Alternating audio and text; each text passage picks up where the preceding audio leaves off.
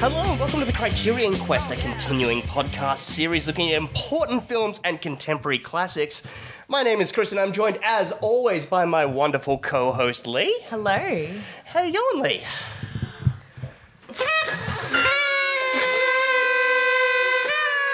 I'm so sorry, but happy birthday, Criterion Quest. We're officially 300. We're officially 300 films old. Yeah. My blow doesn't work. It doesn't go well. Oh, I blew too hard. Oi. no. Getting it right out there. So, yes, this episode we are tackling spine number 300. That's not how you do a whistle. I'm doing it wrong. Hang on. So Lee brought whistles for us. But yeah, how you going? Oh, I'm just jazzy. I'm just excited for our birthday. Yeah. It hasn't been too long. Like, we recorded our last episode just the other day, so Yes. I'm guessing you haven't seen much. You haven't been digesting many films or TV or anything. Oh, you've put me on the Albums, spot. anything? Yeah. This is the usual preamble. It is We'll the get to our preamble. guests in a minute. Yes, I know. I don't They're feel- sitting here waiting. Oh, they want to be heard. Feel free to chime in. What about you, Chris? What have you seen? I saw Scream 5 again. And you subjected your wife to Scream 5, I believe. See, I think subjecting is the wrong word because I put it on and she chose to stay. That's on her. That's the ultimate compliment. When it comes to Claire, if she's not interested, she's out. Yeah. But Claire, you decided to sit and watch Scream 5. Yeah, I don't know what came over me. I did grab you with my fingers and my toes at various points because I was very scared. Yeah, I was like digging in with my toes. To which, Like, and I very condescendingly, every time you do that, I'd be like, "It's a Scream movie. It's funny. What are you talking about?" And then But I had nightmares. Yeah, to quote you this morning, you're like, "That movie upset me." I had nightmares. I can't describe those nightmares, but yeah.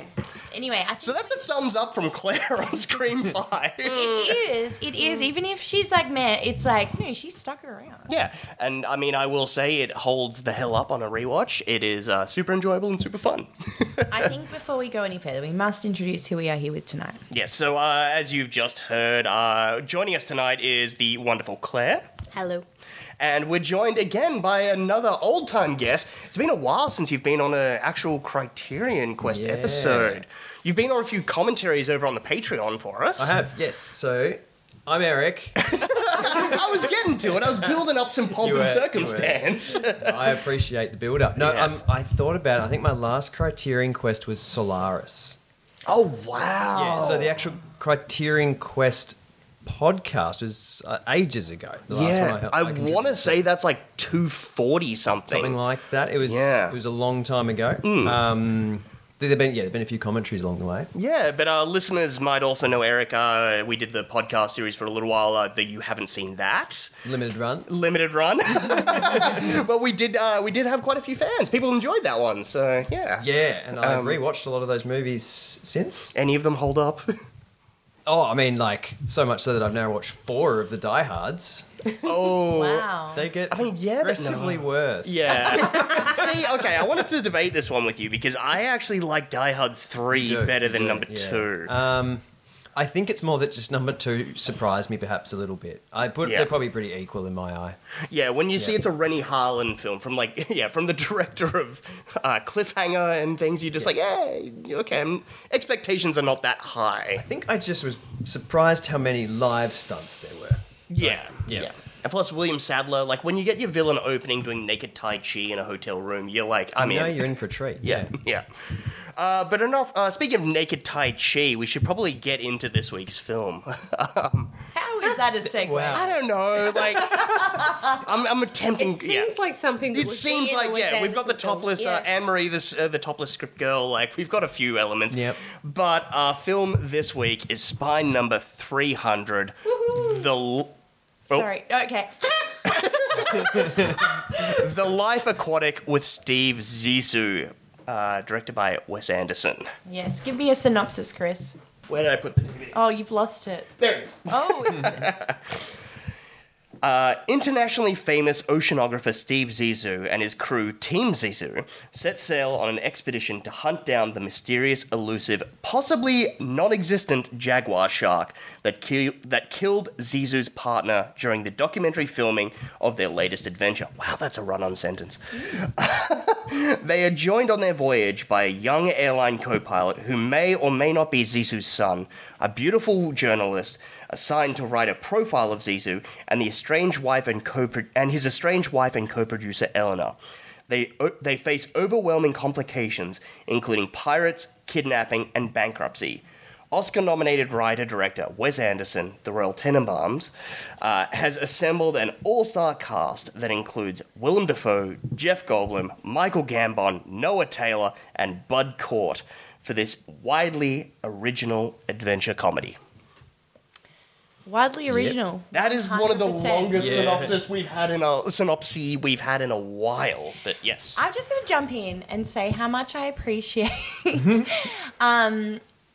being in the Criterion Quest. Yep. This is one of the rare occasions where I've seen the film before.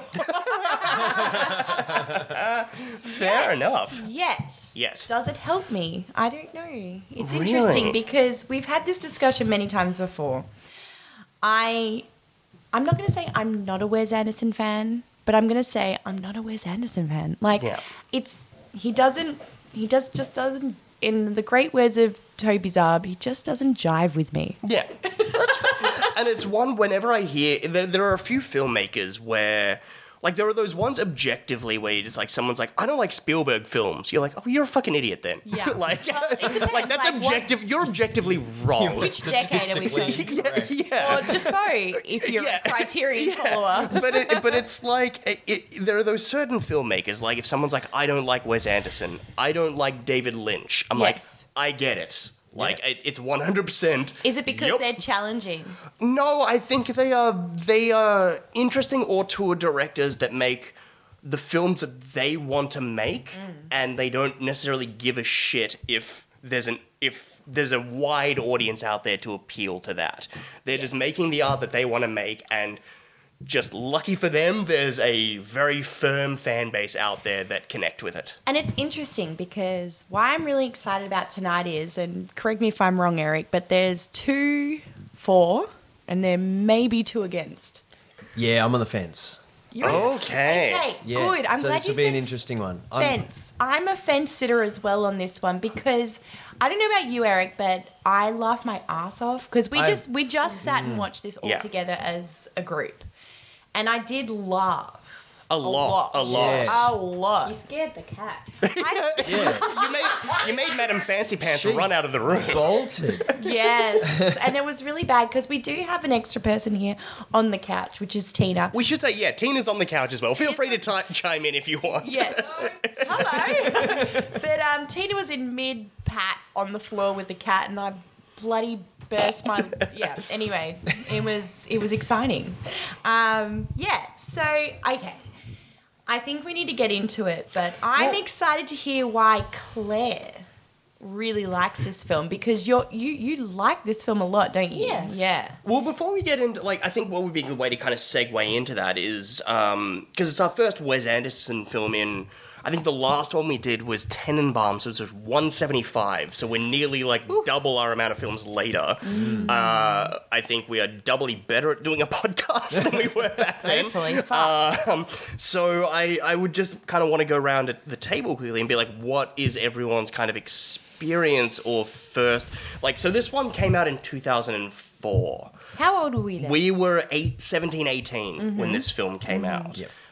Depending on, release schedules. Yes. So this is like really, I think, I don't know about you guys, but the Royal Tenenbaums is kind of really Yep. the first time people of our generation kind of were familiar with Wes Anderson. Yeah, particularly the age we were. That was my first exposure to him, and I quite enjoyed it. Rewatching that as an adult, I enjoyed it much more. Yeah. But definitely hadn't seen his first 2. Yeah, so when this one came out, this wasn't... You were recently watched this for the first time, didn't you? Rewatched it. Oh, Similar to Lee, until a few months ago, I had seen this film since I was about 20 or something like that. Yeah. Yeah, so, and I think the same thing, I've watched all of Wes Anderson films once. Right. And I think that doesn't that just tell you everything? Yeah. It's obviously that his films, for whatever reason, don't connect with me. And Rushmore, for example, my husband is a huge Rushmore fan. Yep. And I've rewatched that whether I've chosen to or not, because I live with him a numerous amount of times. In fact, there is a line that we say to each other from that film when we've had enough, and it's "Get your head out of your ass." And it's actually it's Bill Murray's son. Yeah, it's Rushmore. when it's after Bill Murray, Bloom, Howard. After Bloom first meets Max Fisher and he's so kind of taken with him, he's in the car and he's like driving his fucking Bentley and his kids are in the back and he's like, "Do you invite that kid to your birthday party?"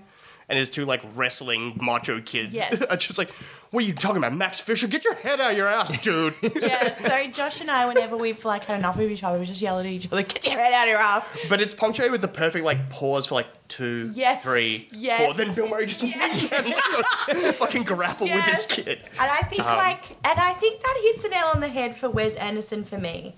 Maybe I have never given him enough time. I think with all sort of arty films, I don't know how else to explain this, but unless you've done a few rewatches and given it time. Yeah. Like, I always feel like I'm digesting Wes Anderson. Maybe I haven't done enough rewatches to appreciate. See, that's what I find interesting because Wes Anderson, while there's a lot to digest, and don't worry, we'll get to your first exposure, Claire, soon. Sorry.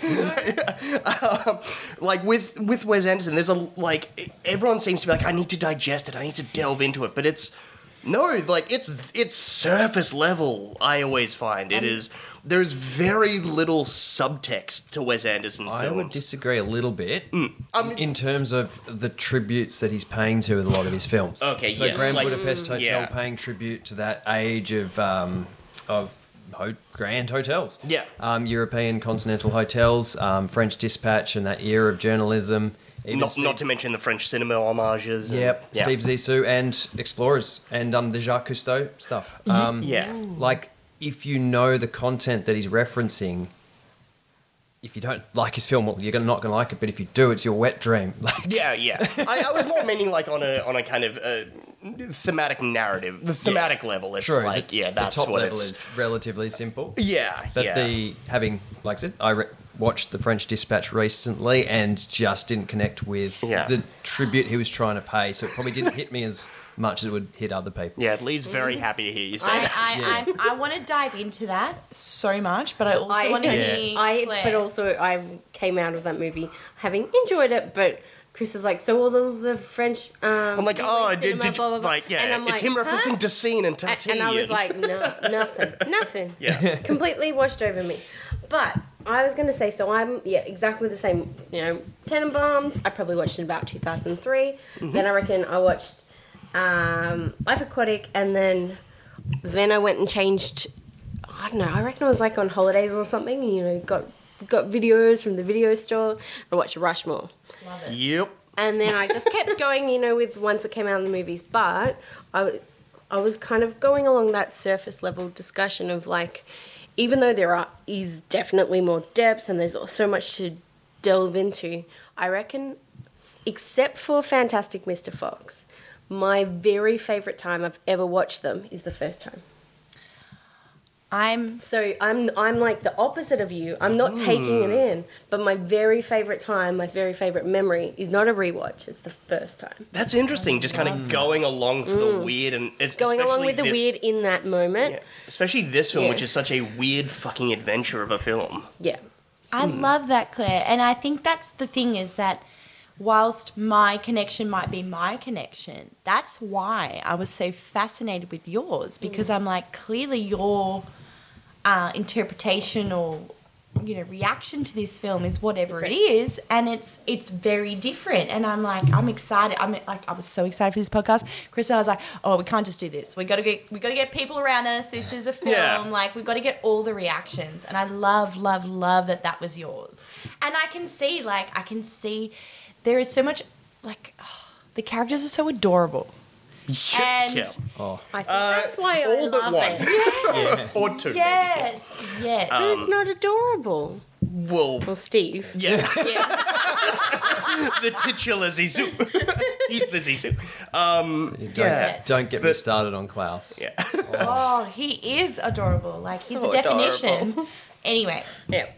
I just want to quickly say, like, I remember when, like, what I found so interesting, and one of the reasons I really wanted to have you on this episode, Claire, is when we first started dating, way the fuck back when. Don't age us. It's fine. No, We've already done that. We're 23. Check our bios. nice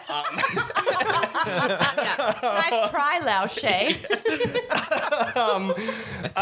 We were talking, like, obviously, like, the film nerd that I am and things, and I'd said that Rushmore is one of my favorite films, and you had early on in our relationship said that Life Aquatic was your favorite Wes Anderson film and one of your favorite movies. So And then Chris that just splooshed his I was pants just like, when you well, said that. Okay, I'll keep her. no, actually, rephrase, I'll allow her to keep me. Yes. Yeah. I love that Aw. because I'm sure it's the same. Like, it came out at a time where we were old enough to, you know.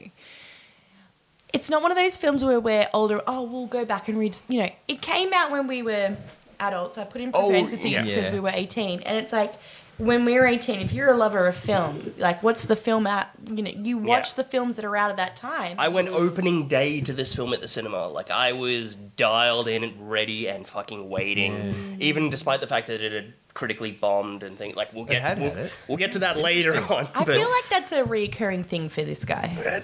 not at this time. This is coming fresh off of his first Academy Award nomination and things. Yeah, was Tenenbaums did wear it. Yeah, Tenenbaums. Tenenbaums was nominated. It was kind of a bit of a shock. It didn't get a Best Actor nomination for Gene Hackman, which in retrospect is like, what the fuck are you doing, Academy? But Owen Wilson and Wes Anderson got nominated for Best Original Screenplay for that one. So everyone forgets Owen Wilson Wilson. is an Oscar-nominated screenwriter. That's Yeah. interesting. Like, okay, so again, Roller Tenenbaums, all this, I've watched them once. So if you, like, I've got nothing to contribute to that discussion because I Yeah. don't remember it. Yeah. Before we get into, you know, blow by blow, what happens in this film, do you know what it is for me? I think you were, what's the director of Killing of a Sacred Deer? Yorgos Lanthimos. Okay, so I'm not That going to guy. repeat that. Come on, he's been nominated for a bunch of Oscars now. Come on, you should know. He's a household name. No. But, you It know, rolls off the tongue. Yorgos Lanthimos. okay, does. what's the one with the, The Lobster? yeah, okay, lobster. For listeners, Lee just did pincers with her hands. Thank you. Okay, so you know how the actors and everything is just, it's a style. And it's a Yes. style of acting and it's a style of line delivery. It's one of my favorite styles as well, what it has recently been dubbed. You know, classically there's the German Expressionist, there's the French New Wave. There's a wonderful movement at the moment called the Greek Weird Wave. Really? Fuck yeah, Awesome. I love that name. There's some amazing other films coming out as well. Recently there was a film called Pity. Oh, fucking amazing. Yeah, weird shit. Like Yes. purposely weird and heightened surrealistic films. Okay. The Greek Weird Wave. Nope, So- not for me. Claire hates them. The reason I bring that up is not that Wes Anderson is similar, but maybe my interpretation is similar in that the actors, the scenes, whatever, they are very particular Yeah. in the way that the actors or the scenes play out. So for me, it's quite dry. It's quite unemotive. It's quite awkward. It's quite all these things.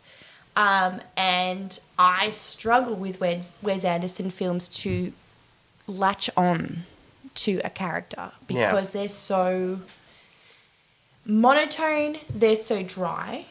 And it's interesting because I've got a lot to say about this because Bill Murray is the driest motherfucker there is. Like, That is Bill Murray. that is Yeah. Bill Murray, but for some reason in a Wes Anderson film, he I don't know, I don't know. In other Bill Murray films, the rest of the world goes on like normal, and Bill Murray is the dry guy, and Yeah. he's funny. In a Wes Anderson film, it's like Killing of a Sacred Deer. It's like that. It's like it's surrealist, but it's dry, but it's unemotive. It's almost like Wes Anderson is one of the few filmmakers that is able to tamp down the Bill Murray of Bill Or Murray. just neutralise him with everybody else. Yeah. Either that or just kind of... Is it that Murray respects Wes? Well, they clearly work together very well, and it's like, I'm gonna... And there's... not to just say that Wes is the only one that gets it, because there's also, obviously, Sofia Coppola has gotten that out of him. Jim Jarmusch has gotten that out of him before. I'd say John McNaughton... I'm throwing out films. Mad Dog and Glory is a really interesting movie. But I think Lee is right. There's a way that specifically in Wes Anderson films that makes almost Bill Murray be like an ensemble player, an ensemble player versus just like a main star. Well, this is and still to date, the only film that Bill Murray has been the star of for Wes Anderson. And the rest, he is literally just part of the ensemble. Some of them, he's dead like in the the first Darjeeling scene. Unlimited. Yeah. Well, man, I only recently found out that his little cameo at the beginning of Darjeeling, he's essentially supposed to be the father of the three boys, as like that spiritual ghost thing. Yep. Which that blew my mind. I know, that's fascinating, isn't it? But you go directly before this was Tenenbaums, where he is like 9th build. Yep. And he plays a cuck. He's just a meek little weird cuck Raleigh I St. feel Clair, like the that the psychologist. I'm so sorry, but I feel like that word, you had to explain that to me, and I feel like you had to explain it to me on the Criterion Quest. Oh, no, that's why I purposely said it very aggressively as he was a cuck. I could have phrased that way better, hey, but Chris, I was trying to get it what right. does cuck mean? Yeah. 40 episodes earlier. He was being, And look, and I mean this as I find it difficult to care or attach myself to any of the characters because of the style, the stark, I don't know what to explain it as, but stark, stiff is the word I mean. And I think what he's doing is it's stiff, it's stark, but then there's like a little innocent moment or a side eye or something like that, and you just burst out laughing because it's so cute. And he uses moments like that really sparingly. Yes. I think that's the other thing. Yeah. Like, there's a lot of the comedic moments, but the heartfelt moments, like this film is almost like 1 hour and 55 minutes worth of build-up for an incredibly touching ending. 100%. Which we'll get to, I'm sure, later. But there's all this build-up, so when that ending is quite different to the rest of the film, it just like made us all shut up. 2 parts made us all. Oh, not just that, but I started to cry as I do every time I watch the end of this film. I think it is one of the most beautiful. It's amazing, isn't it? It's fantastic. And I think that's like when you were saying you're on the fence. Like I went on the fence. I'm always on the fence with Wes Anderson. I think he challenges me. But definitely Chris and I watch a lot of. We watch all our films together for the Criterion Quest, and we like through it and like have a few lols. We're talking our way through. Yeah, what then our analysis. Then that comes through our episode as well. So Yes. we're like, oh, remember when you said Yeah. But you're right. We shut up in this film, and I've got to be the same as Eric. Like I was like, Yeah, it's amazing. I got quite emotional, and that's what I mean. Like I don't know if it's not, I haven't given Wes Anderson time, but he challenges me, and I did feel a little like I hate to say this, but a bit bored at times. But I think it's more that I'm, when you get like challenged enough and your brain just shuts off. You're just like, I'm not going to bother trying to. I think I need to like give it time, but he's never been one to draw me back in and make me rewatch, if you know what I mean. So. I think what, we've jumped kind of to the end, but, we'll work our way, just while we're on this note. Yes. I think, why I love this film so much, as we've all said, we were laughing and chatting and doing all this throughout the film, but then when this happened, the end of the film came along, we all shut the fuck up and paid We attention. shut up for 2 things. We shut up for Ned's funeral. And the final scene in the submarine. Yeah.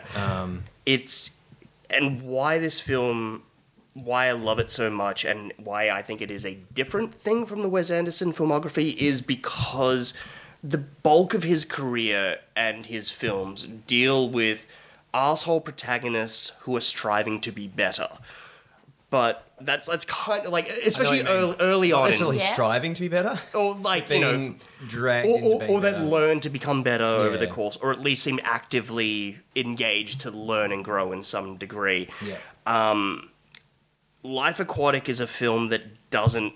It has that narrative arc, but he is not objectively, outwardly appearing to be going on that arc. No. It's not until right towards the end that you start to realize, like, oh, his cynicism and his dickheadedness is like, oh, that's him covering up his emotion for he's actually, we've been watching this arc all along. Is it just one big grieving arc Pretty that much. just breaks at the very end when he thought he found a replacement for Esteban, and then that replacement disappeared, and he gets to and the it's end. and it's also culminated and like stacked on with people actually like proving that he's physically, like, there's a tangible thing that proves that he's right and there's worth in what he's doing. Okay. Like, it's all stacked on like I want to not this Jenga like, tower. just breeze over this because one of my main questions was why do we care? What's going on? And all this sort of thing. Yeah. All right. So, So let's tackle it. so let's tackle this. So we start with Steve. At the Locanto Film Festival. And it's all really funny. And then he loses his, will we say, right-hand man? Yeah, his best friend and his partner, Esteban. Awesome little cameo by Seymour Cassell, a classic old Cassavetes actor who previously had played Dusty, the elevator operator in Tenenbaums. Oh my gosh. You're going to have to help me. Okay, well, you can help me with Claire's that. just like rubbing her brow, like, God damn it. Like, But you're also going Seymour to have... Cassell? I'm going to be like the guy with the hat. Yeah. No, don't worry. I got The guy with the bald head. I got We've you. all got I got hats, but Yeah. you know. Yeah. Anyway, so we start with the loss of his partner in crime, and then we are at the premiere of his most recent documentary. The Jaguar Shark Part 1. I love that. And actually, we have to talk about the weird chaptering of this film, which we'll get into. Yeah. It's very strange. But anyway, so then... Is it at the boat party that we're introduced to... What's his name? Ned. Thank Yes. you. Thank you. Or Kingsley. Oh, Kingsley. Kingsley Zissou. Easily. I Ned love that. Plimpton or Yeah, Kingsley Zissou. I love that. And then from there, Chris, help me out because I don't know Because what it's just all a bit of a happened. blur. Yes. Well, to quote Steve himself, well, if you'll all excuse me, I'm going to go on an overnight drunk, and then I'm going to go out and track and kill the shark that ate my best friend. Anyone who's welcome to join me, feel free to meet me on the deck. I've got to just stop and say an overnight drunk. Yeah. I mean, we've all done it. But to acknowledge right beforehand, I'm Yeah. going to go on an overnight drunk. Like, oh, yes. It's just so wonderful as well. Like, I mean, going from the film festival where he's just like, you're immediately establishing this man is a fucking laughing stock. Like, Yes. you have it's the ultimate cut of like, there's a full crowd watching the film premiere, and then we cut to the Q&A afterwards, and it's like, no one Actively is left. walking out. Yeah, just absolutely brilliant. And then you have a heckler outside, like, attacking him and things, like yelling and abuse at him. It's interesting because I find there's a lot in Wes Anderson. When I talk about this, stale's not the word, stark's not the word, stiff is the word. But Yeah. we're reserved, we're stiff, whatever. And you don't watch the build up of emotion, but I find it's like a reoccurring thing where a character loses their shit. Oh, yeah. But you don't watch it or observe it or see it. You just like all of a sudden they like move off camera and they start beating someone up. I feel like it's a thing. Like A big thing in Wes Anderson films is men not being able to properly express emotion. Like, that is Wes Anderson. Like Rushmore alone. Yeah. even like after- fucking Fantastic Mr. Fox, Isle of Dogs even has that. even Like, yeah. But the women always way more perceptive of yeah. what's going on. Oh, the women are like, Beyond you guys are just dickheads. themselves Yes. to everything else as well. Yes, Yeah. and I've Yeah. got to chime in. We'll get into this a bit more, but I feel like Kate Blanchett didn't get the Wes Anderson memo in terms of Yeah. she's acting and giving us more than any other character in this film. She's not on the same wavelength necessarily. I think that suits because she's not part of the crew. That's true. That's She's an good, yeah, outsider, yeah. And I actually don't mind her performance. I know exactly what you mean. Her cadence of her speech is like a regular movie, Yes. not Yes. a Wes Anderson cadence. And Yeah. It stands like, out. I think but that's you're why right. I liked Frances McDormand in French Dispatch, because she played Frances McDormand being really good at Franny D. acting. Yeah. Same with Chalamet. That's why that whole story is like, just, Whereas a couple of the others were, all right, let's put on our cadence and deliver. because that's the one Yeah. one segment in French Dispatch that doesn't have a Wes Anderson regular in it. I mean, Frances McDormand had actually been in Moonrise Kingdom and stuff Oh, that's prior, right, but yeah, it's for the most part, it's not the one stacked with regulars. Yes. But yeah, I thought Kate Blanchett. Yeah, it's an interesting one because she's a bit different. especially since she came into the role late into production, actually. Oh, really? She was not the first person cast in that role. Gwyneth Paltrow. Yes. How? High five. Well done, Eric. Did you just guess that, or did you I'm a know Wes that? Anderson. No, she was in Tenenbaums. Tenenbaums. Yeah. It was Of just, course. and he doesn't cast any other blonde females. Yeah. Before that, so So yeah, he had That was originally a cast. happy guess. I mean, a lucky guess, yeah. He originally cast Gwyneth Paltrow on the road, but she had to back out due to schedule conflicts. And then he got Nicole Kidman into the Oh. role, who then, Yeah. because the schedule was kept getting prolonged and hectic and things, then she had to back out. And then it came down to Julianne Moore or Kate Blanchett. Wow. Yeah. Do you know, interesting. it is interesting Yeah. because sometimes you've given me alternate castings and I'm like, yeah, I could see that. But I really think Kate Blanchett nailed it. Like, Yeah. Um, I think we- she's brilliant in this film. I think so too. And we were talking about, like, what is it, 2004, release 2004. She's gonna This win it. is- She's gonna win an Oscar within 12 months. Yeah. But this is post This is post Lord of the Rings. post Lord of the Rings, post Elizabeth, post Talented Mr. Ripley. It She is didn't win for Elizabeth? No, she wins in 2005 for Aviator, Yes. supporting But actress. people were shocked This that she is- didn't get Elizabeth. Yeah. I can't remember. I'm tired. You're right. Yeah. No, you're right. But she was great in the Aviator too. But Oh, yeah, anyway, she's amazing in The But this Aviator. is really exciting for her, and it's really nice to watch a film where she's not Kate Blanchett yet. Hmm. Like, she's on the rise, and in this timeline, she's perfect for this role because she's not Kate Blanchett. It's all Bill Murray. Do you know what I mean? Like, Yeah. she slips into that role nicely without Hmm. being Kate Blanchett. It's you a know? little bit like Tilda Swinton these days. Yeah, good Great call. actress, but these days she often gets cast or maybe volunteers even, and then she freaking goes for it. But she almost plays a caricature in a lot of her roles. She's a bit of a chameleon where she just Character kind of actor. dives into whatever. Yeah, she's got a bit of whatever. She's so talented and does a bit of whatever. And that sort of, it just made me think of that similar kind of thing. She's just a powerhouse these days. Whereas once upon a time, She was she an was amazing just kind of like actress. really good but actress not- who wasn't getting maybe the Yeah. number Oh, and volume of roles. She's that been around since the 80s as Yeah. well. Like, people forget that. Like, she's been she's around finally for... getting just the level of recognition that she deserves for her skill. Yeah. So, we're at a boat party. But I have to interrupt just with Kate Blanchett. I said while we were watching this, so I've got to preface this. I think I might have said this earlier, but I watched this when it came out, and tonight. So that's it, yeah. But anyway, I said when we were watching this, I'm like, is she actually pregnant? And then you said, She actually is, yeah. So she came into the role a little bit late, and she was being fitted for a body. They were doing a body cast on her, obviously to create the fake pregnancy belly, and she fainted while that was happening. And she was like, "That's really fucked up and weird. I've never fainted before in my life." And then the next day, she found out she was actually pregnant, and that's why. Are you ready? And then. To which Wes Anderson joked, like, you're taking method acting a little bit too serious, but yeah. Love it.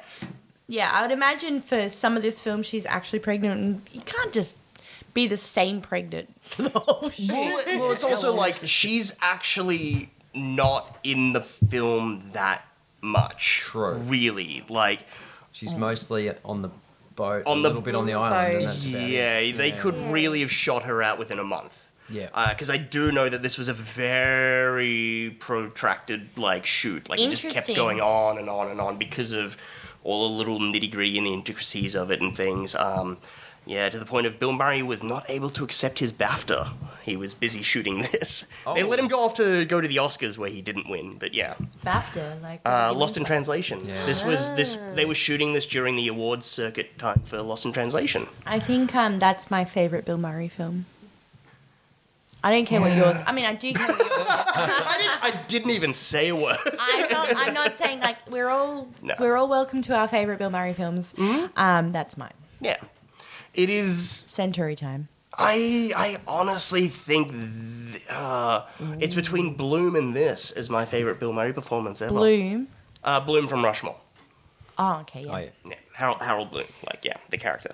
So this or another Wes Anderson. Yeah, I honestly adore his performance in this. It is, to me, that perfect blend and mix of that sardonic Bill Murray style that we're so used to and that sarcastic dickheadery. That And his nuances suit this type of film. Those Brilliantly. real subtleties he can bring just suit this type of film. And I agree. not as many actors and actresses can do it as well as he can.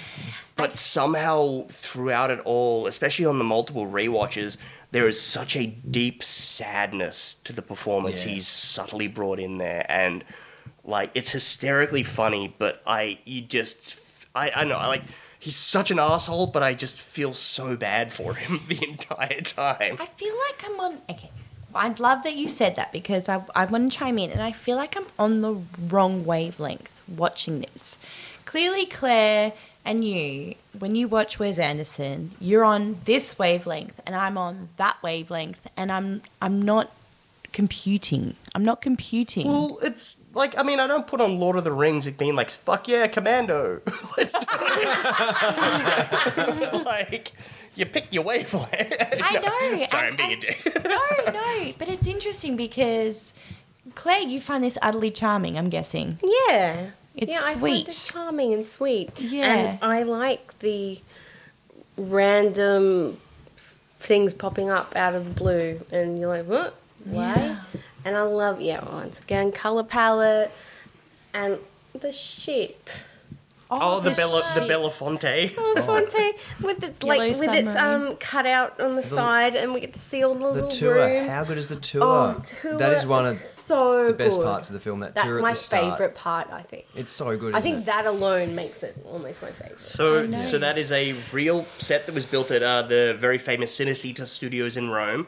It is 140 feet long and 40 feet high. Amazing. Real practical set, and it's named the Belafonte in a reference to Jacques Cousteau's boat was called the Calypso.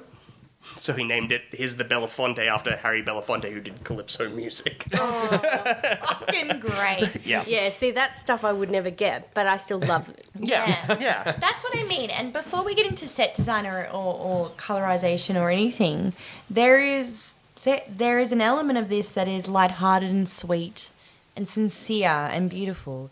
And I feel like I'm on the wrong one. I'm like, what the Well, this one is very jarring, though, because then there's even Yeah. the scene where the Stooges kick in and he just boots the pirates off his boat like a madman. But also at that point, when the Stooges kick in, everything goes bright and it's been dull, and this is a moment of heroism that is all of a sudden bright again. It's Haven't we sending all- real mixed messages. Haven't we all waited for Bill Murray just like shooting random Yes. people Yeah. scene? Yeah. Just kicking ass. We don't normally see that. He's usually mean- like befuddled or. I mean, going through Ghostbusters. issues. Ghostbusters? Yeah. He moves pretty slow. No, Yeah, that's Ghostbusters. true. He's not gonna Very get laconic. any marshmallow on him in the Yeah. final scene even.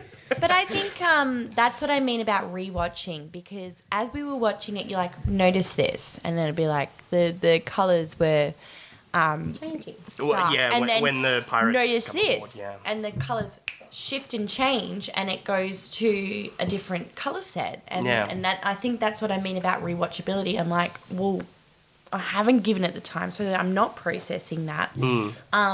But yeah, I think like what Claire's saying, it doesn't matter. When she watched it for the first time, this was her reaction, and I'm watching it for the second time, and it's not mine. And I think I'm not tapping in, and I'm not on the right If it wavelength. helps, so like I said, I first watched it a long time ago, like 15 years ago.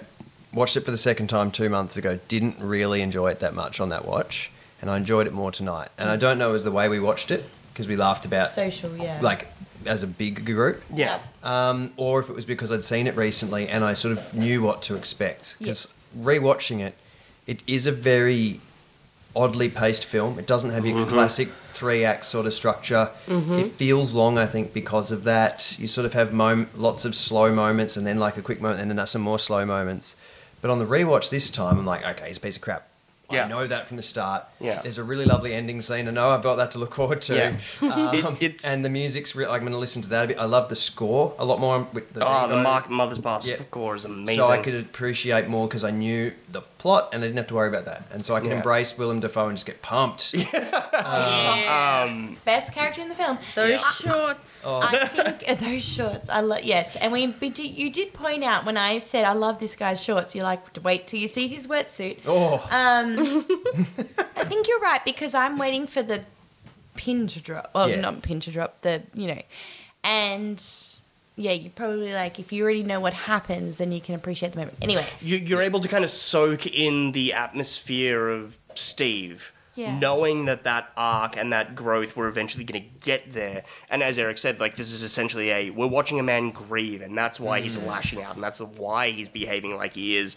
Whereas if you're watching this on an initial watch, you're like, this guy sucks. Why is he our protagonist? Why do I care? Yeah. And I think at least previous Royal Tenenbaum, like the character Gene Hackman plays, like we understand why he's being manipulative, why he's doing the things that he's doing. His motivations are very clear early on. Whereas this is kind of almost a bit of a magic trick of a film. It's like we're going on a quest. And he's keeping it. He's playing it so like Steve, the character himself. He's holding it in close to the vest to like keep that hidden away from the audience. And then it's this reveal towards the end of the shark. And the shark is like that's like the impetus-y kind of scene that kind of we're laying it all out there. I feel like you're like rushing over this, but I'm really interested because I'm like, why?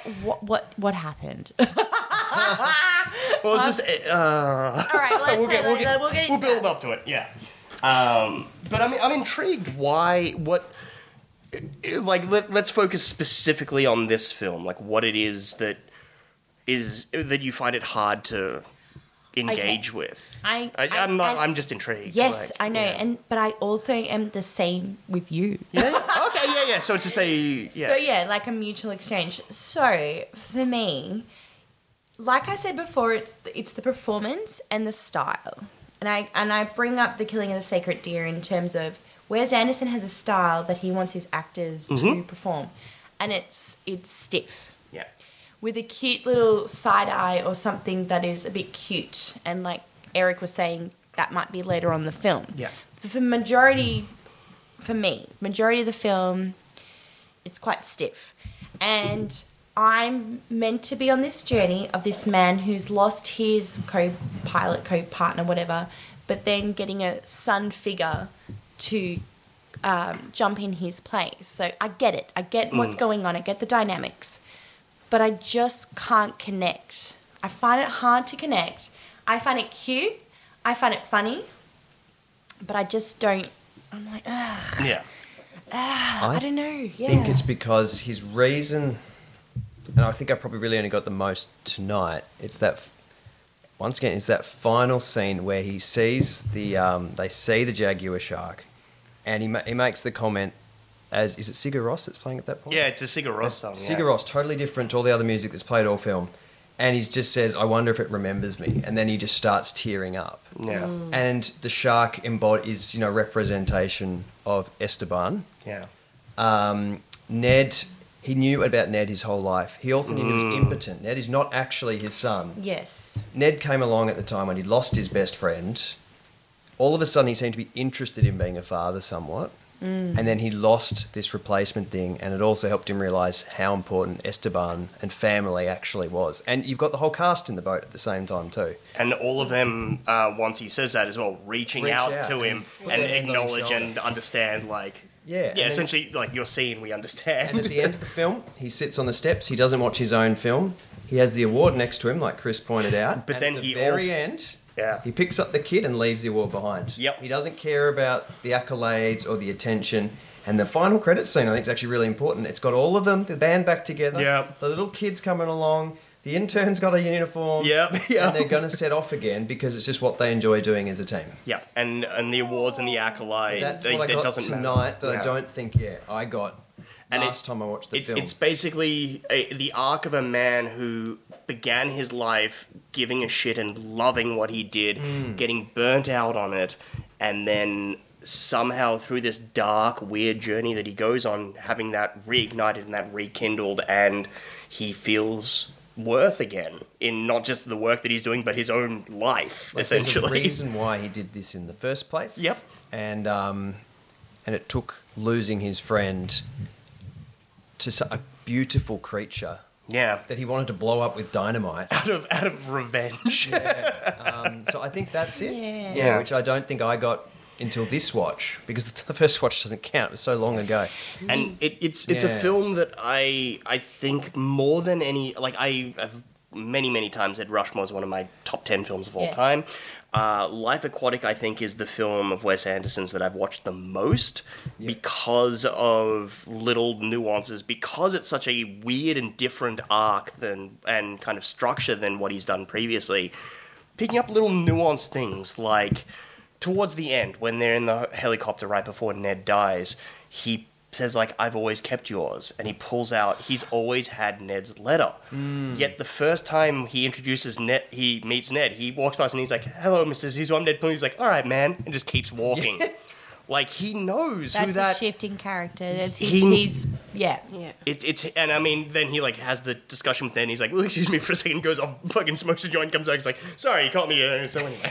So it's a man learning to grow and become in touch with his emotions. It's so beautiful. And I think, like... I think that's where rewatchability works in, because I'm like, all right, where are we going? All right, I'm going to have a joint. Where are we coming? All right, we're coming back here.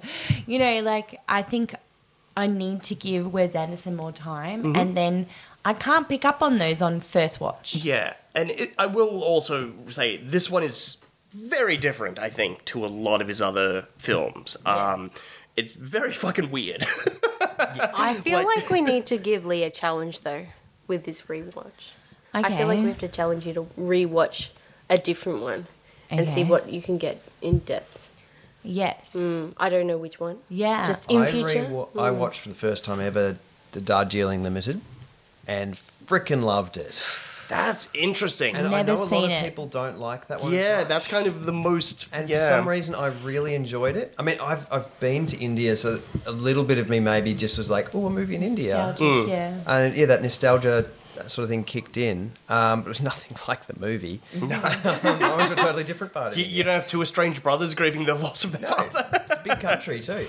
But I think the smaller cast may have helped as well. It's a very intimate film. Yeah, it's very intimate. And so you don't have to worry about a cast of like 10. Yeah. You can focus on the main cast of 3 with their little side characters, but you can focus on the 3 main ones. And well, that's an interesting thing, because this is Wes Anderson's, like, I mean, despite Royal Tenenbaums having a massive cast, it is a very intimate film at the same time. Like, it predominantly takes place at the Archer Avenue house. Like, Are you talking about Darjeeling? No, at Tenenbaums. Like, it's for the most part, it's insular inside that house, dealing with the emotional connections between this family. It's a very small, tight-knit film.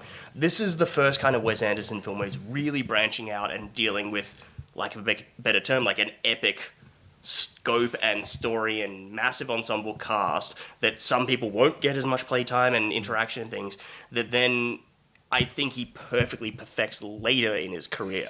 Well, he knows how to juggle all those elements a little bit better later on. Well, see, look, and I'm coming on a one watch only. Anderson.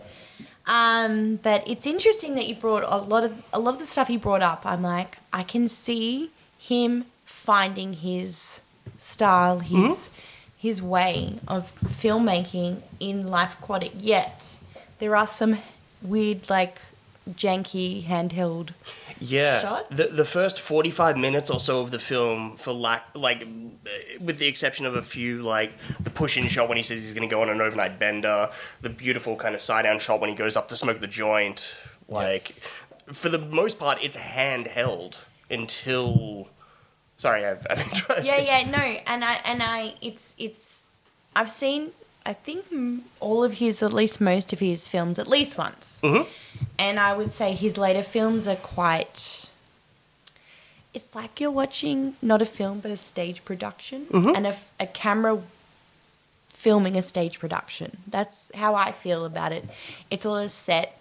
It's a lot of still. There's zoom, but there's a lot of still shots and. He creates a hyper-real universe for his films, essentially. Yeah, but this one, it's still set in an element of reality. Yeah. I think why that's so interesting, because it's the same cinematographer he's used since Bottle Rocket. But they've obviously come into their own or come into their style. Like, they didn't start established. They've worked up to it. I mean, you go back and you watch Bottle Rocket and you can see it's like the proto...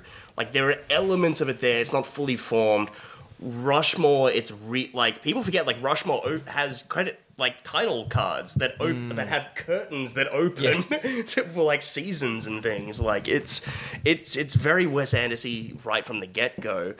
He's got an established style, but what he and Robert Yeoman, his cinematographer, are doing with, especially the first half of this film, having it handheld, it's mimicking, the camera movement's mimicking Steve's psyche. It's fractured, it's broken, it's wobbly, it's unstable. And then as he's going on later in his life, he gets Eleanor back, he's got, Ned in his life, he has purpose of, like, tracking down the Bond stooge. Things become more stable. Wow. And more locked off, and it becomes clearer and more precise, and it's fucking brilliant. That is brilliant. Yeah. Interesting that you put it that way, because another scene that I thought was really interesting is when the helicopter crashes and he surfaces yelling Ned, in the exact same way he yells Esteban after he's eaten by the shark. Yeah. And it's, the cameraman in the water just getting smashed by waves. I know, Owen right? Wilson's copping waves in the back. Yeah, I'm like, that was the first time I really noticed how rough those waves It's are. actually surprisingly rough out there. Yeah. And so you've got that just parallel with Esteban's death, but then just, that bumpy, broken, like they could have just sat up on a crane and filmed it, or, on still cam from somewhere else. That's their conscious But choice. they're like, no, we're putting the camera in the water. The only time this whole water-based film is going in the water. I mean, there are a couple of the weird diving scenes with the stop motion and things. Yeah.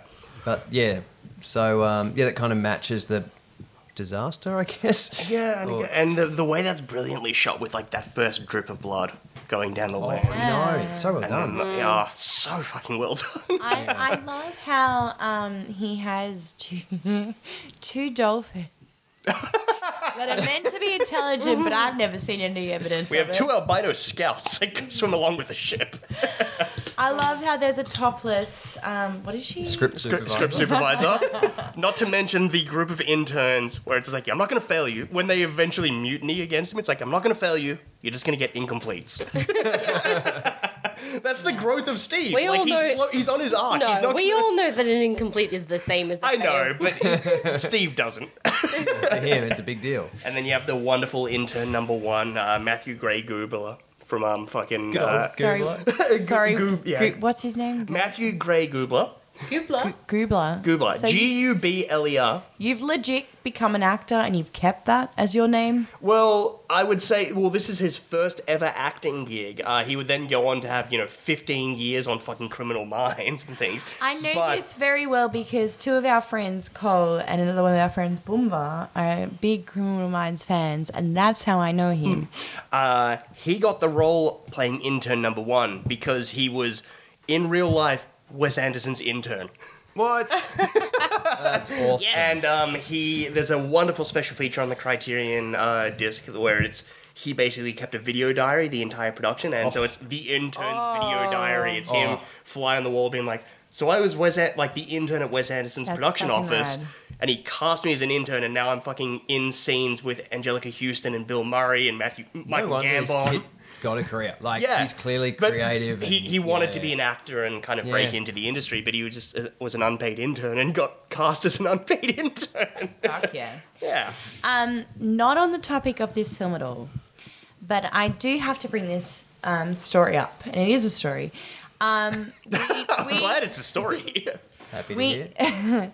We've obviously had some long-term lockdowns in Melbourne, and one of which your birthday fell into, Chris. Yes. And I thought I've got a great present for you. Oh, I know where this is going. Yeah. Anyway, so, get your fat ass back here. Keep going. I'm getting the present for... Oh, you're getting the present. Okay, good. What the fuck was the movie? Oh, shit. Okay, yes, thank you. Yeah, Grand Budapest. Anyway, so I saw online that you could get a puzzle. I'm like, lockdown puzzle? Jigsaw Great. puzzles, all the Jigsaw craze. puzzles. Yeah. And it was Very thoughtful. Grand Budapest Hotel, the Pink Hotel. Like the beautiful matte painting of the Grand Budapest. Yeah. I thought, that'll be fun for them to do in lockdown, Grand Budapest, whatever.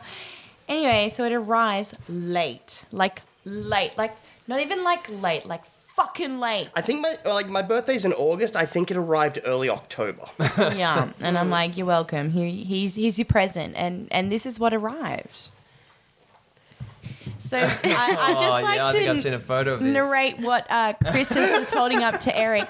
It is a jigsaw puzzle box that's clearly been sat on, kicked around, like fucking squashed between something. But it's an image of the Grand Budapest Hotel, right? But no.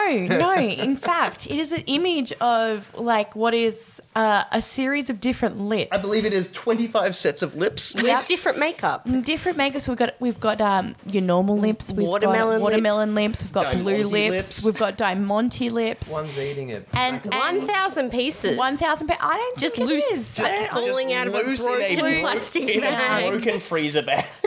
So, as all good friends do when something like this arrives, you don't go, well, how embarrassing. I think I'll put that in the bin and get something else. No, I delivered it and I'm like, that's your present. And I love it. Have we done the puzzle? No. No. Will we share a picture of the puzzle? Yes. But I just want everyone to know I spent a lot of money on that. I think that's the real And kicker. I appreciate Did you it. chase up the legit one? Oh, I may have got 50% back from, I don't know, somewhere. I mean, I think that's where you learn. That's where you learn how to exactly. I claim pushed for money back 100%, from yeah. PayPal. I think. Oh, yes, Yeah. That's I the bought time it that on you learn PayPal. to Anyway, complain to PayPal about shit. that's what happens. Lee's really when good at online shopping, by the way. Oh, that's a story That's a we could go whole- into. That's on the Patreon. But yes, anyway, moving right back to where is it? Life Aquatic. I don't know. It's just I think I connect and love this film so much because of the emotional arc and that Steve is going on. The idea of someone who is closed off from emotion and is kind of just so shut down, slowly being thrust into a situation that is hyper emotional, like the loss of his best friend, and having to try and reconcile with that, and then the arc that ends up happening with the introduction of Ned and all of these different elements, forcing this man who has spent the better part, the last 10, 20 years of his life, closed off from emotion, having to reconcile and kind of open up again. I think it's just absolutely beautiful. And sorry, I have to interrupt because all of what you just said, I got more from you in this moment than I did watching the film. And maybe that's a rewatchability. Maybe it's me just being a dumbass. But all of what you just said, I didn't get it. I didn't connect with me. I just I don't know. And again, I like what I said in the beginning. It's one where, I got that out of this film, but it's one I get it. Because it's Wes Anderson, I get it. Claire got it like that. get it. First watch like that, Yeah, and I'm like, I don't get it. Like I said, it's similar. There are those specific filmmakers where you either are on the wavelength or not. Yes. Like harking back to what we said at the beginning. And I've got to commend you on that. You're on the wavelength or not. It's not you get it or you don't. Because if you say you get it or you don't, it's like you're either you're smart or you're dumb. I understand that you understand the emotional arc. Yes. You get what this film's about. You just didn't but what enjoy I it. mean That's is fine. I appreciate that term because maybe I didn't connect. Yeah. It's not because I don't understand. I get what he's going through. I just don't connect. It's the same reason, people hate Tarantino films. People hate Hitchcock films. I have had trouble with Coen Brothers films. Yeah. Because they're really What's odd. going on? Yeah, to the point of I kind of want to start I know, I'd be intrigued. But the ones I've rewatched more recently, I've actually enjoyed because I sort of that I didn't enjoy the first time round. So I'm trying to convince Eric to start another podcast called What's. Brilliantly came up with the title of. It was just What's Going On. Was that right? Yeah. What's Going On? Where because you were not a fan, we just watched the Coen Brothers filmographies and discuss. Yeah, I think it's a good concept. Problem is, I actually kind of like a few of them now. That's good. That's what we want. But yes, when I was younger, I had trouble connecting with them. Just the style of comedy. Yeah. I just wasn't ready for. But on a rewatch, I'm like, I know what to expect this time. I understand the mood and the tone of what this piece of art is doing, and I can engage with it. Yeah. I get John Goodman. But about time. That man is a fucking national treasure. I did like John Goodman, but not to say. I feel like Lee, you were just about to. No. I think what you're saying, Eric, is what I was wanting to happen tonight. When I'm like, open eyes, open mind. Let's get Wes Anderson. And so I watched it tonight. I'm like, I'm gonna fucking get it this time. I'm gonna get it. Everyone else gets it. Why don't I? And then it just. But it's also not a matter of you not getting it. It's because you clearly get it, but it's also you just don't enjoy it. You're not enjoying it. It's like, I know how to roller skate. I don't want to go roller skating though, because I don't like it. 100%. Thank you. It's not that I'm stupid. No, I just don't connect with it. Yeah, exactly. Thank you. That's it. I think one of the most connectable Wes Anderson films is Grand Budapest Hotel. Yes, That's actually 100%. I think it's the most accessible. Yes. It's got a nice big budget, a brilliant cast. All the performances are good. It's simpler to follow. It's a bit more traditional. It's got the cutesiness, but not so cute. over the top. But French Dispatch goes well into the arty style. And I would say as well, French Dispatch is cynical and kind of dark and Very moody. dark. The character arcs and transformations and motives are very clear in the Grand Budapest Hotel. You know who's a bad guy, quote, and he doesn't even have so much of a transformation, Ralph Fiennes. So that's a good one to rewatch because I think it's the easiest one to connect with. It's probably my favourite, and in terms of watching it only once, because I've only watched it once, I actually really enjoyed it. French Dispatch, it's interesting because, it's been shunned by the Oscars, hasn't it? It got production design and That kind of film on that level needs to be nominated for Best Picture. Wait, let me see. I think it actually, you might be right. I think it might have actually gotten shut out. Yeah, I think that's what I mean by shunned. This is why we need to we're going to do a little Oscar episode coming up. Remind yourself what's been nominated. Because While you're looking it up. Yeah, none. Completely shut out. It got nominated for 3 BAFTAs, but no Oscars. I wanted to talk about just how much I love those costumes. I feel like it just makes everything in Life Aquatic. Yeah, it's 100%. It's just it makes them uniform. It makes them part of a team. You can tell that they're working together. It's just really special. Everything, their individual Adidas shoes, and it's also lovely. Plus the added wonderfulness of them clearly not having a spare cap, so they've found one for Ned that has a traffic light symbol on the it's just it's fucking beautiful. Doesn't have the pom-pom like the others. I think we spend too much time talking about why Lee doesn't get the film and not enough time why it's a good film. So I think we should do more of that. But in what you're saying about the costume, there's been we go to a music festival back in the day before COVID every single year, and we've fingers crossed it'll happen again this year. Yeah, we've been privileged enough to observe some pretty fucking sweet group costumes. Yeah. We've seen Jurassic Park. We've seen and by Jurassic Park we mean people dressed up as all the characters and then someone with a cardboard jeep cut out around them with being chased by an inflatable T-Rex. An inflatable T-Rex, and then running off and leaving the T-Rex to fend for themselves because their vision ain't great. Yeah. Well, their eyesight's based on movement. Yes. So. There was a Midsummer one year where all the people were from Midsummer. Yeah. Yep. And I remember a Life Aquatic group. And I'm just like... It was a Team Zissou. Oh, Team Zissou! I'm like, yes, Claire, you are hitting... And they could find each other in the crowd at a festival. We've got to move... Just look for the red beanies and you'll... We've got to move away from why Lee struggled with this film and more into why is this a good film. And I agree, Claire, that the costumes aren't just cute and aren't just whatever, but they're building that that loveliness that is the team aspect of them, and they're so like, I love Willem Dafoe in this film. Oh, the MVP of the film is Willem Dafoe. He's lovely. As I said while we were watching it, it's like if the Academy Awards actually were real, Willem Dafoe would have been nominated for Best Supporting Actor. Because he is incredible, and as you said, Eric, like he's never not giving 100%. He is he is 100%. Like every moment, like when they hit the beach, he's the one who zips down his and puts on the Team Zissou beanie. No one else does that. Running across the rocks, he's in his little they've all got full wetsuits. He's got short. Yeah.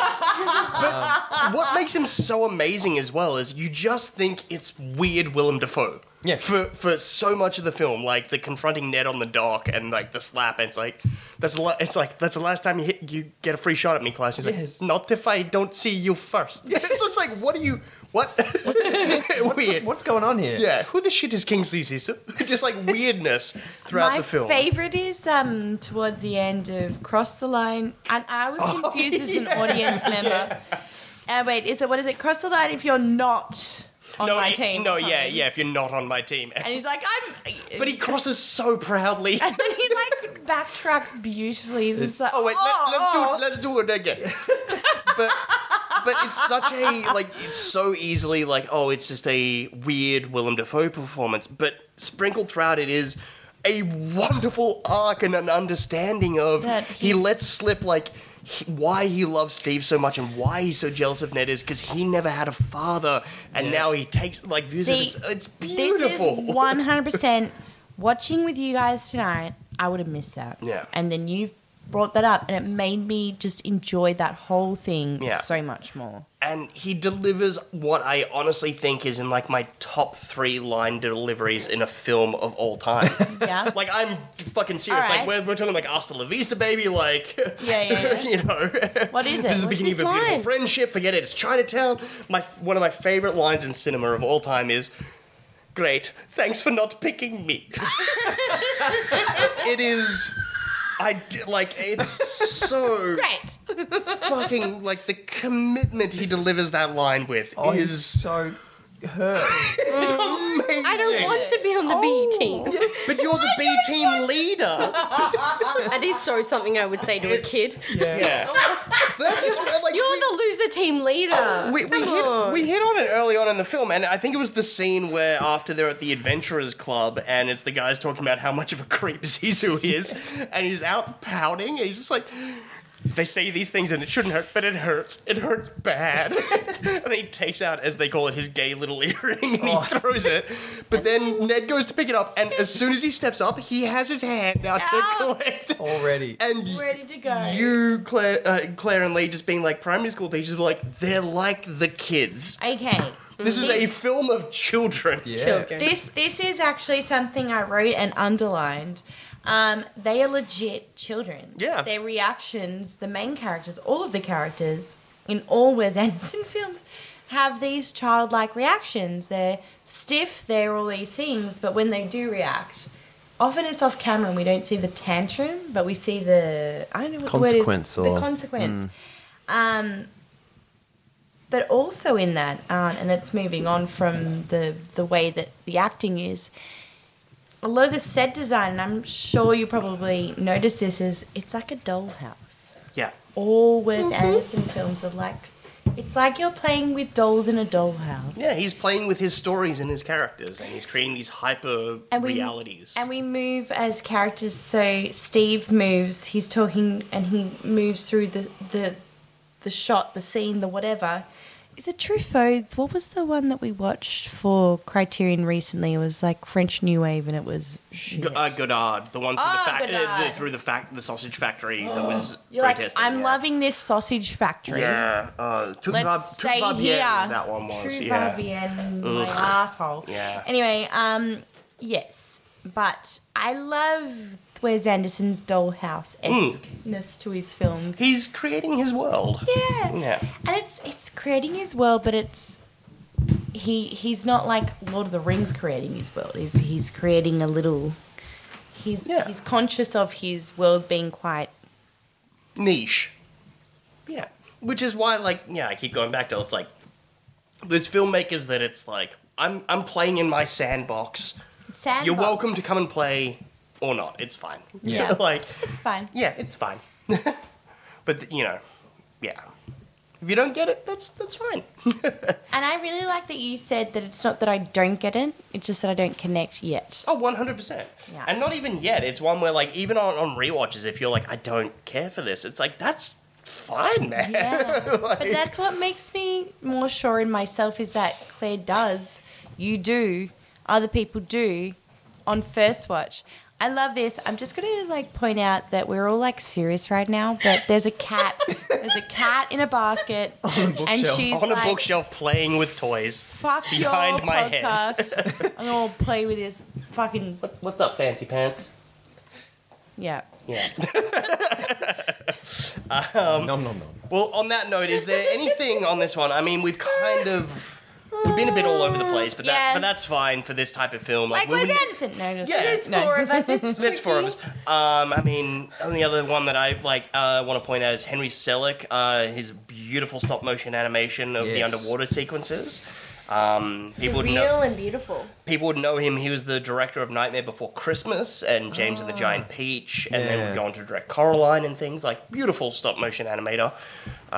Yeah, I love all the little the little seahorse. What's it called again? the crayon ponyfish. That's right. And then there's the rhinestone bluefin that they Yeah. attach for bait, and then Yeah. just all these weird little made up little sea creatures that just give you that magic and wonder of oceanography. Silly cat. shit the Cat just threw Shit. shit at my head. Are you right? Look at this girl. She's gonna fuck you up. Out of the basket. Oh my god, it's a catastrophe. She thinks the basket attacked her. It didn't. She's so stupid. Right? Oh, now you have Get to down. edit. Silly Billy. See, I found those things challenging. I was like, okay, cool. Which things? The stop motion animation. Really? Just I was like, didn't. You were just like, this is a little too twee for me. It's a little too cutesy, or. no, it's not.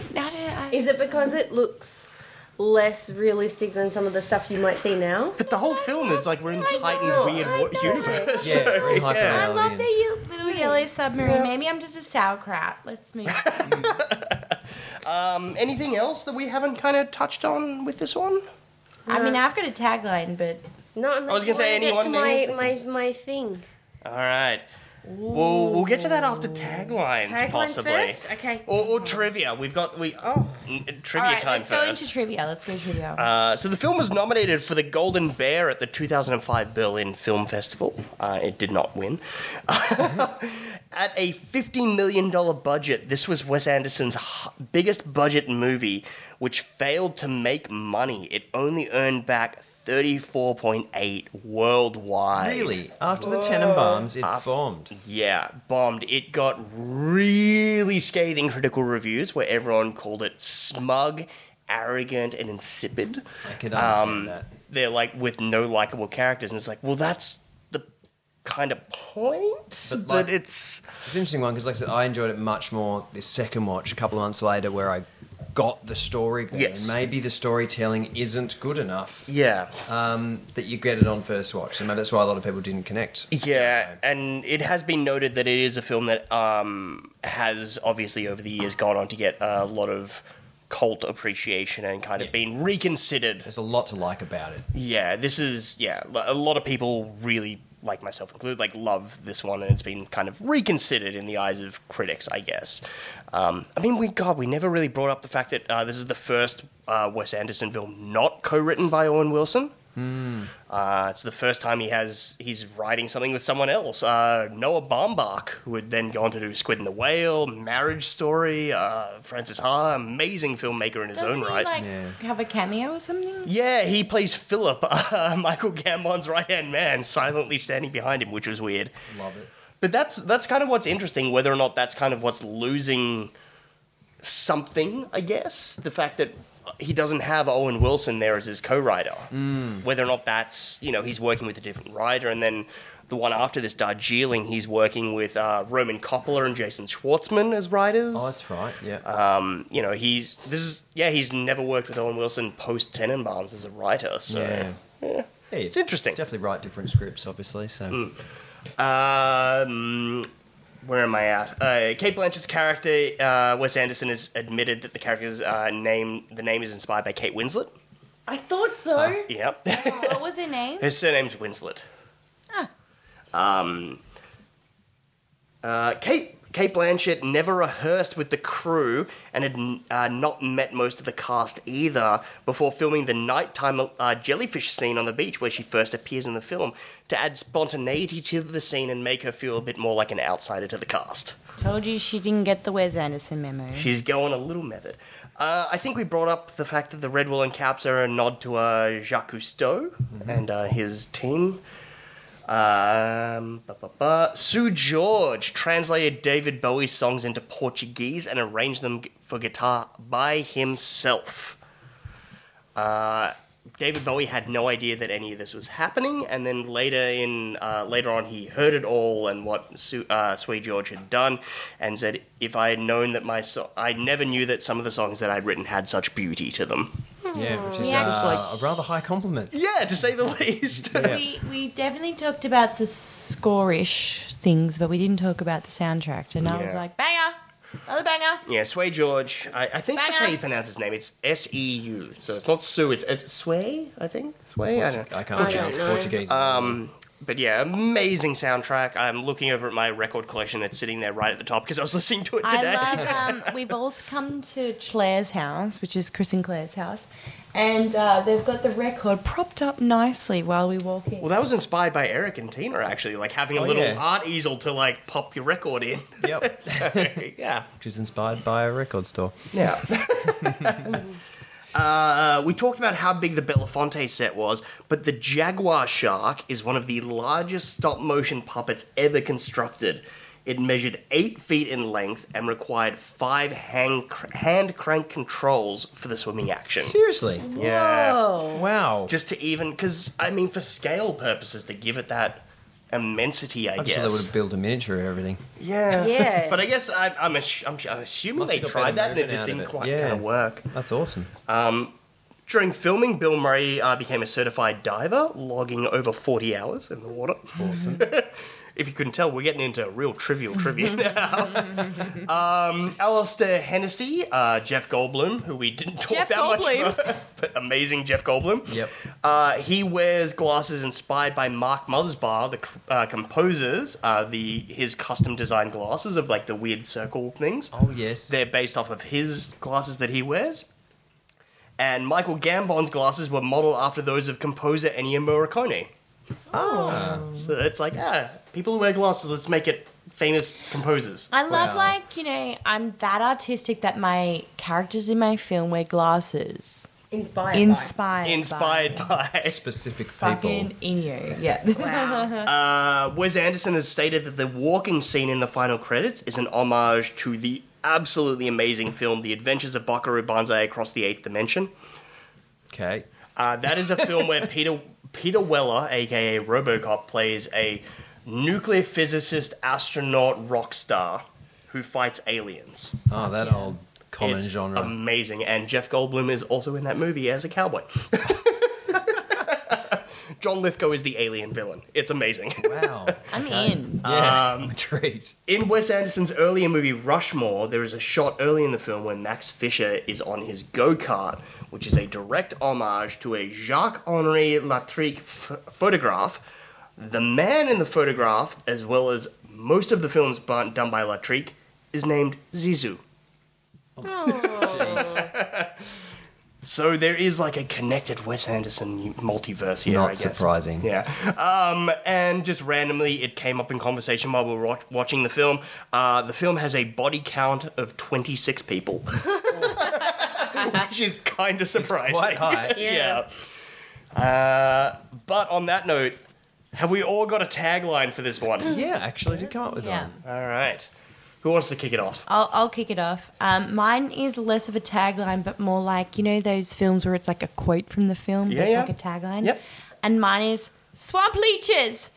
Everybody check for swamp leeches. Nobody else got hit? What's the deal? Mine is also a quote. Okay. Mine is, call me Stevesy. Oh, that's sweet. I'm voting for yours, like, out of the two. Mine, I kind of had two options. I think I'll go for, you find all sorts of strange creatures under the sea. I love it. Oh, yeah. Sorry, I'm yawning, but I was yawning before mine- you Oh, no, tell me how you really feel. Sorry. Mine's a sort of a combo of a tagline and an alternate film title, I guess. And it's 40,000 Leagues Across the Sea with Stevesy and the Boys. Oh, nice. Love it. Now would be the time in the episode where we would normally ask Claire what she thinks this film is about, but as we said, this is a film that Claire loves. She has seen many times. So what do you got for us, Claire? So instead, I decided, and I saved some of these screenshots on the 6th of January. So I thought ahead. You thought ahead. I really thought ahead. I must have gotten excited. I thought, let's find out what other people think of this film. Now, maybe not people that, and now that we've got this word, that people are not working on the same wavelength. Yes. So it's not that they don't get A few more leaves. They're really, no, not even you. Here we have some. Now, this is technically a DVD review. These ones are from Amazon, but they are specifically talking about the film. So we have 1 star from TM Tortle Jr. The heading is, it's not Groundhog Day. Then it says, inane, typical, I should have known better. Say it again. What was that? Inane, typical, I should have known better. Okay, this film is one thing it's not. There's one thing this film is not, and it's typical. Yeah, 100% not typical. But I will agree, it's not Groundhog Day. It isn't. They got that part right. Then I've got one from Curator, also on Amazon, 1 star. Sorry is the title. I was really looking forward to this film. Ended up falling asleep, ... The only reason I bought it was because a friend had lent me the DVD and my bulldog ate it. ...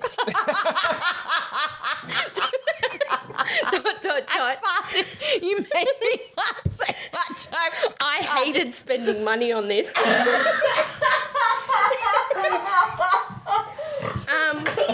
Then Right near that. Sorry, Tina, I farted. Right in her face. I've got a long one here, but it's worth reading these because these are all great. Inquiring Minds says, another $5 down the drain, should have given funds to a homeless person. This movie left almost nothing good to say about it. Mediocre acting with excessive use of profanity was the worst kind. They moved on from 4-letter words which started with F on to using the G word, which was... What's the G word? Which is... I assume. God. Oh, God, yeah. Which is unacceptable for many reasons too numerous to mention. All over it is a loser by any standard of measurement. Yeah. The cast selection was okay, just went nowhere fast. Kept holding out for an improvement, just never happened. Sorry for the use of the word just, but this movie was just a waste of money and time. P.S. Criminal Minds guy was rad. You'll get more out of your local weather report. It deserves a 1 star. I'm being overly kind here. Oh, by the way, this person gave 2 stars. Yeah. I feel like we need a new segment. It's like Claire reads scathing Amazon reviews. Then I went to Letterboxd because I thought that I needed maybe some people that weren't just so angry about buying things because their bulldog ate a DVD. That's my favourite one. It made me We had 3 stars from Patrick Willems, who Chris says he actually watches on YouTube. I adore Patrick Willems. He's a wonderful film video essayist on YouTube. If you've never seen his stuff, please go give Patrick H. Willems a follow on YouTube. His stuff's amazing. His quote is, here his review, one of the best movie boats ever. That's it. He's not wrong. 100%, he's not wrong. This one, Chris mentioned a multiverse of Wes Anderson. Brendan O'Hare says, wish there'd been an Easter egg or two for us fans of the Wes Anderson oeuvre. Is that how I say the word? That is. Like a fish named after Royal Tenenbaum, or a quick shot of Max Fisher floating in by the boat on a piece of driftwood. What? This I person's disagree with- insane. I disagree with everything you just said. Yeah, I don't get it. Yeah, but Captain America didn't show up to punch. Followed by, and I'm sure that we should all follow this person on Letterboxd. This person is called Name of the Movie, and the half star says they do not say the name of the movie in this movie. So I guarantee you, that's amazing. That person's got my vote. I actually want to follow that account because Yeah. I know what that account's going to be, and that's amazing. yeah, Yeah. I'm in. And one more. no, I'm just leaving it at that. Thank you, Claire. I've got to say, that segment was enjoyable for all. Yes. So good. So good. I feel for the poor dog that ate the DVD. That's yeah. going to be hard. I hope it was tasty because it's going to be rough on the way out. And I was also like, well, if you were the dickhead that borrowed a DVD, buy it for your friend and don't watch it first. Just give them the new one. Oh, that's tough though, because this is one of the first films to go straight from cinema to Criterion. Speaking of which, it is still in print from Criterion as a 1-disc Blu-ray or a 2-disc DVD, and it comes with a commentary by Wes Anderson and co-writer Noah Baumbach. This is an adventure, a documentary by Antonio Ferreira, Albert Maisel of Grey Gardens and Gimme Shelter. Like fame as a documentarian, and Matthew Prinzing chronicling the production of the movie. Mondo, an Italian talk show featuring an interview with Wes Anderson and Noah Baumbach, hosted by Antonio Mondo. New video interview with composer and Devo member Mark Mothersbaugh. 10 complete video performances of David Bowie's songs in Portuguese by Brazilian recording artist and actor Sway George. Intern video journal by actor and real-life intern Matthew Gray Gubler. Multiple interviews with cast and crew with behind-the-scenes footage. Stars on set, behind-the-scenes featurette, 10 deleted scenes, behind-the-scenes photos, original artwork for the film, theatrical trailer, and the usual booklet and essay that Criterion usually do. And a set of steak knives. And There's steak knives. There's way too many, anyway. It is not available to stream on the Criterion channel. I just want to say, before we wrap this episode off, I'm Chris. No, okay, I thought you were going to say I'm Lee. But I just want to say happy birthday, Criterion Quest. Yeah. What a milestone. Yeah, thank you all that have been with us for 300 films now. Or a number.